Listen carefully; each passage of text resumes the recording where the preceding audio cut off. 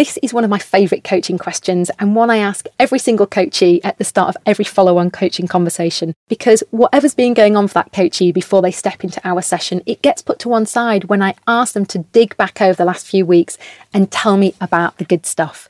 It's also a question we encourage coachees to consider every day in their first 2 weeks back at work. Why?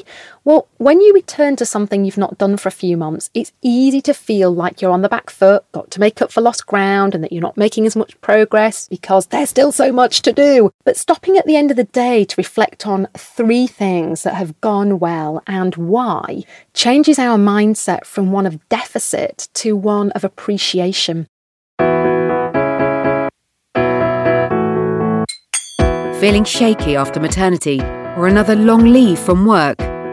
Comeback Coach is the Wobbly Bottom podcast about kick-ass comebacks with coaching psychologist Jessica Chivers.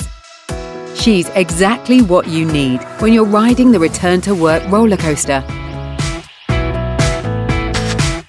Hello, it's me, Jessica Chivers, for a different kind of episode to usual. It's just me today, no guests. And in this coach episode, I'm exploring 7 questions for you to ask yourself before you return to work. And I've chosen these because over the last 18 years of executive coaching with people returning to work, I found these are the ones that really help set you up for success. I hope it's a really energising and useful listen. And if it is, please could you do all the other bright minds who are returning to work and don't yet know about this podcast a favour by rating and reviewing it wherever you listen. The more stars we get, the brighter we shine, and the more easily we reach the minds who need my help. Here are the 7 questions that I'm going to unpack one by one. 1. Why am I returning to work? 2. What will a successful return to work look, smell, sound, and taste like? 3. What's the best that could happen? 4. How are we going to share the load at home? 5. What expectations do people have of me? 6. What resources and support do I need? 7. What's gone well? Now, you might like to listen to this episode on a walk with a journal and a pen, and then press pause to ponder your answers whilst you continue to walk. Say your answers in your head or say them out loud, and then carry on walking whilst you answer the question. Then physically stop and whip out your journal to scribble your ideas to each question. Then you can press play, carry on walking and repeat. And as you're listening and walking and making notes, if a thought or a problem comes up that you'd like my help with, please drop me a DM on Instagram using the handle @comebackcomuk, and I'll happily send you a voice memo back with some pointers. And did you know this podcast forms part of our Comeback Community employee experience, designed to keep you feeling confident, connected and cared for when you take extended leave from work. If you think your organisation needs to improve the way it cares for people taking any kind of extended leave, I'd be really grateful if you tell your head of HR or chief people officer about the podcast and send them a link to comebackcommunity.co.uk. Finally, my huge thanks to the award-winning family law firm Radin Solicitors for their sponsorship of the podcast. They're a top-ranked firm with 3 key values: clarity, commitment and confidence, which really speak to me. They have offices in London, Hertfordshire, Buckinghamshire, Cambridge and Essex, and you can find out much more on their website, radinsolicitors.co.uk. Okay, on with the questions.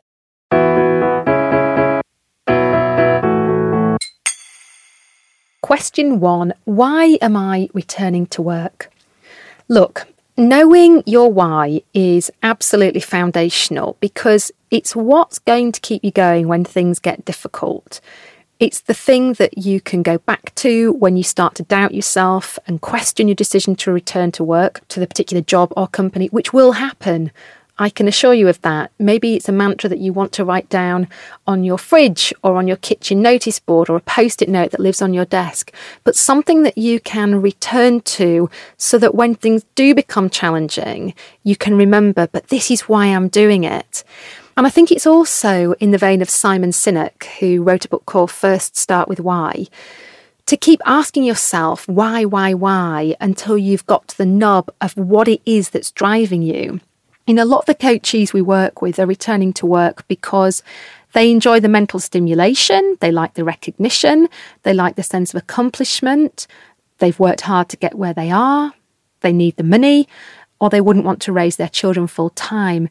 And these things may or may not feature on your list, but it's imperative to understand why you are doing this. And if you're a community insider with access to all the goodies on comebackcommunity.co.uk, then definitely go and have a look at the article, Your Reasons for Returning. It's in the Whilst You're Away section, and there's a download called Finding Your Why.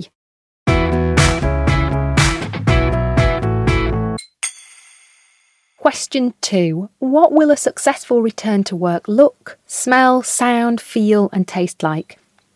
Now, the sharper the image in your head, the easier it will be to achieve it because you know what you're aiming for.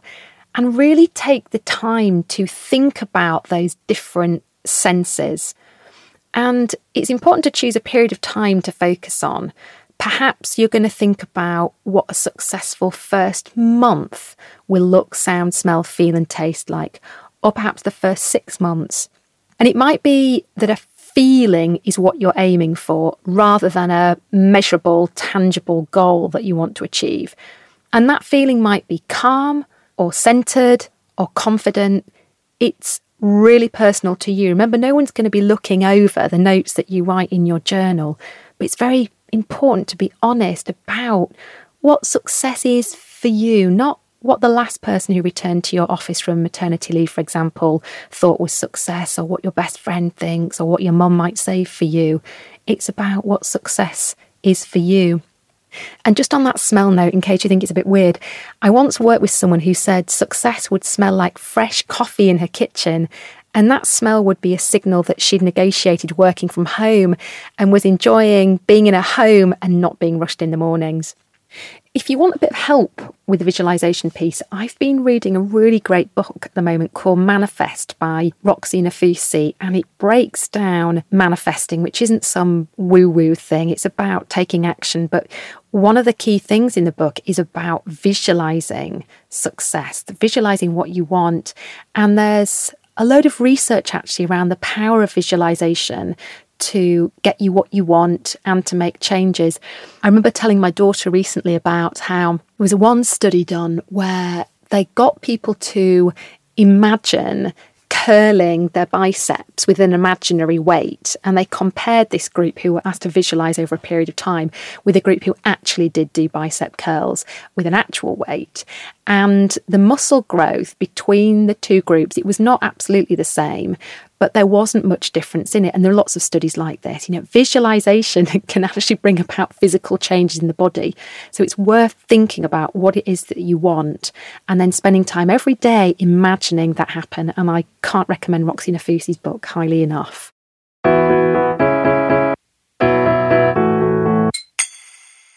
Question 3. What's the best that could happen? I love this question because it instantly transports people to a hopeful, optimistic place and bypasses doubts and fears. It makes people smile and relax and stand up taller. You know, we're so familiar with that question, what's the worst that could happen?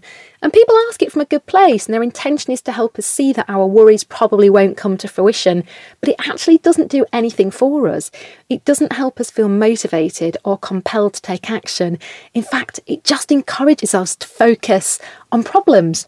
So what's the best that could happen is a question to ask when you're feeling doubtful or worried about the impact of you returning to work. And it's also a question to keep with you throughout your career when opportunities come your way that you might be at risk of turning down because they feel scary or they're happening before you feel ready for it or at the wrong time. And I'll give you an example of a coachee I was working with earlier in the year who works in television, and she was coming back from her second maternity leave. She's a reporter and sometimes news anchor and wanted to get involved in making a documentary, but she was hanging back from having the conversations that could have led her there. And we used coaching time to explore this and to think about the best that could happen if she made a pitch to be involved. And then she emailed me a couple of months down the line, and I quote, Hi Jessica, I kept meaning to email you and say I got the job to work on the programme. After years of working in news, I knew I needed a change. It all felt a bit overwhelming as I just returned from maternity leave, but I'm so glad I just applied anyway. I honestly didn't think I'd get the role, but I did. And for the next 4 months, I'll be helping to make a network programme. I have to say, your encouragement and guidance really helped give me the confidence to go for it and put me in a good position to get it.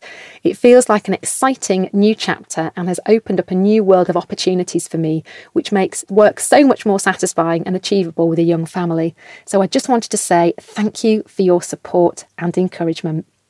So listen, that's what can happen when you focus on the best that could happen.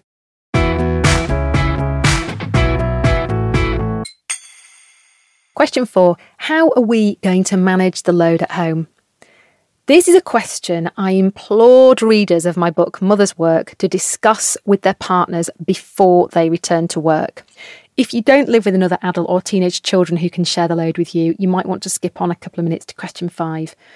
Now, I think it's really, really important to reset expectations at home and make a plan for who's going to do what before you get into the thick of work again. If you don't plan for who's doing what usually happens is the person who has been at home and picking up more of the domestic load continues to do this on top of their paid job. And it's very easy for resentment to build, and we don't want that. There is a planning tool in the book, in Mother's Work. I forget what page it is, but you can take a photocopy of that and use that as a planning tool to have the conversations at home. Now, data from the Office for National Statistics in March 2022 shows that employed women spend more time on unpaid childcare than employed men. That's 85 minutes and 56 minutes respectively.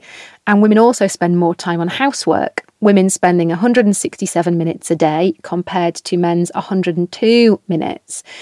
And that imbalance really has career repercussions. And it also has emotional repercussions at home if you start to feel resentful. Now, it might be that you live in a balanced household where jobs are shared equitably, and that's brilliant if so. And if you've listened to episode 36 of the podcast with Chris Ashton Holt, a father of 4 and director at EY, you'll know it's possible. Chris and his wife, Paisley, both work an 80% schedule and go 50-50 on the mental as well as the physical load, which is just brilliant. So definitely ask that question and start talking and thinking together about how your new life will look like, what it will look like when there are 2 of you in paid work. And you can also talk about the time that you want to have together and the time that you want to pursue hobbies and interests separate from one another. But really, really vital to start that conversation before you go back to work and are really busy with all that involves.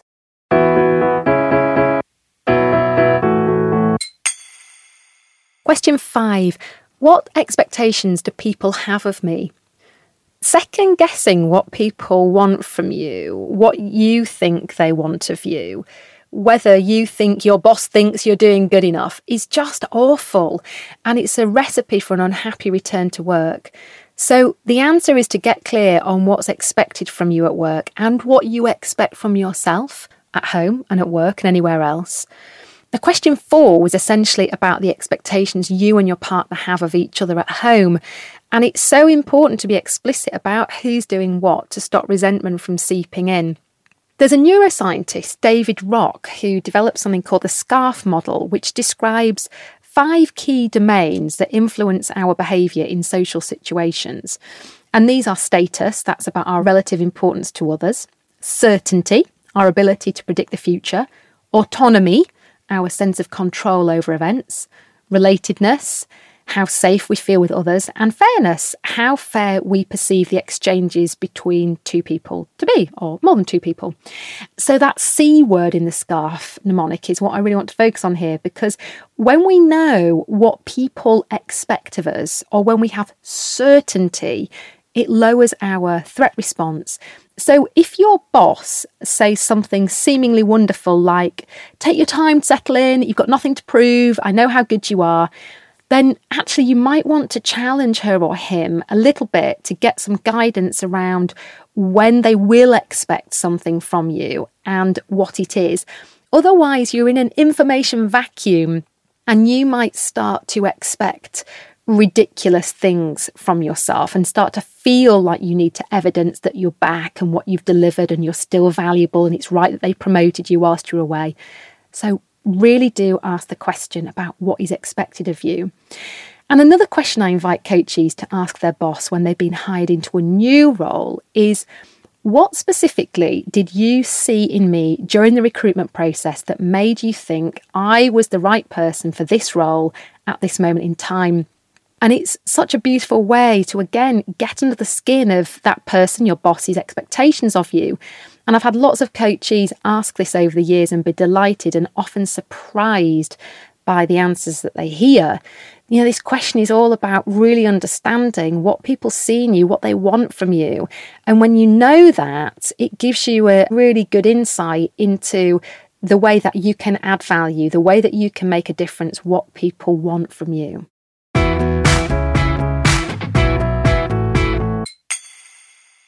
Question 6. What resources and support do I need? This question follows really naturally once you know what's expected of you. And let's think about home for a moment. Can you and your partner, if you have one, really keep the show on the road at home without any additional help? In Mother's Work, I advocate for finding the money for a cleaner if you possibly can. I know it's been a lifesaver, game changer for me. We've had the lovely Annie in our life for nearly 14 years now. And I can honestly say that when you have a cleaner, less cleaning actually gets done overall because you don't spend time constantly cleaning the sink, trying to get off toothpaste stains and all the rest of it. So if you know that you've got someone coming in once or even possibly twice a week to do it, then you don't have to worry about it. Game changer having someone help you in that way. Sometimes coaches need lots of help at the beginning of their return to work, but they don't get that support in place because they're embarrassed to ask, or they think they don't want to get help because it won't be sustainable in the long run, and they don't want to get used to it if they can't afford it, or if they're asking parents or parent-in-laws to be involved and they know that they can't continue to sustain that for very long. Well, hear me. Get as much help as you can in the beginning. This is a big transition you're embarking on, and you will be knackered. So think about that. And what support do you need at work? Do you need your cover to stay on a little longer than planned? Do you need to be trained on new systems? Have a period of time without billing targets? Do a phased return? Someone to cover key meetings when you're at ongoing medical appointments? I could go on. And if you haven't paused the podcast yet, really try that now. Pause it and just sit for a moment, or stand, keep walking, whatever you're doing, and think, what support would really help me at work? It might be for a few days, it might be a few weeks, it might be for a few months. But think about it and jot down a few bullets. You can decide then whether you actually want to share those things and make an ask of your boss, but at least give yourself a bit of space and time to think about what would be helpful. And if we think back to your answers to question 2, what will success look, smell, feel, taste and sound like? Then you can use your responses to consider what you might need to ask for or take charge and get for yourself to make that success happen.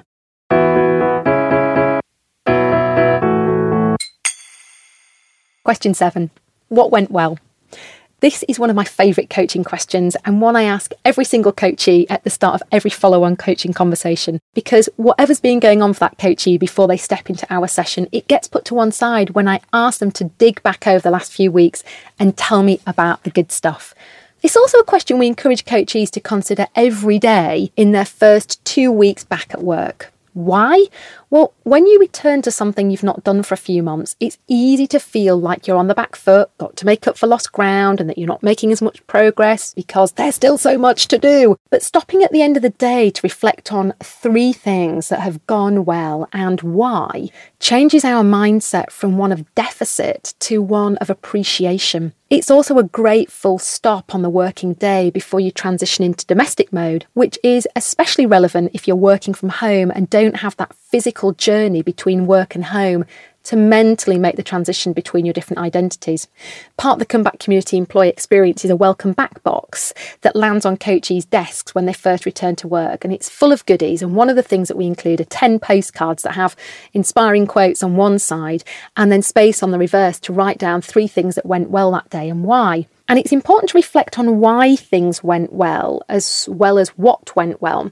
Because when we do that, we start to notice our agency. We notice our habits, our behaviour, our attitude that help that good thing, that thing that went well, to happen.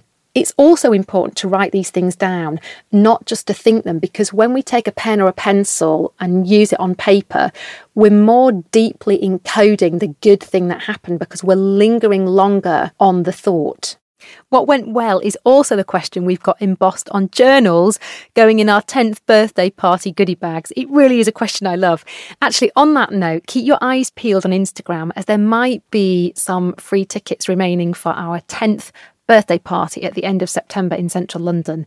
We're inviting all current and past coachees and clients of the Talent Keeper specialists, plus podcast guests, to come together for a couple of hours of fizz, learning and connecting. And I should say the Talent Keeper specialists is the business I started 10 years ago off the back of my book, Mother's Work, and it's the home of the Comeback Community employee experience. We work with a brilliant array of clients, including ITV, GAM Investment Management, BlackRock, CIPD, Lily's Kitchen, TT International, Federated Hermes, Blinkist, and more. Anyway, back to this episode. Was that helpful? Have those questions energised you? Were they useful questions? Did you stop to make notes? I'd love to know how you found this episode and whether you'd like more episodes like this where I share my expertise. And if you would, what topics would you like me to cover? Please come over to Instagram and tell me what you thought. The handle is @ComebackComUK and you can just DM me. And you can also rave about the podcast in a review wherever you listen. Now, I'm starting to think about season 4 of the podcast for late autumn. And if you'd like a coaching session with me for that, please get in touch. It's absolutely free. And if you know someone who's got a great comeback story that you think other people would like to hear, you can tell me about that too. I'll be back with episode 41 on August the 31st.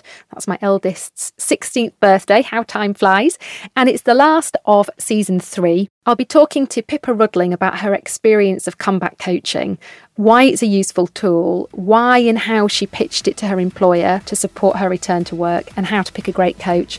I hope you'll listen, and please subscribe to the podcast and leave a review wherever you listen to your podcasts. Until next time, stay bright.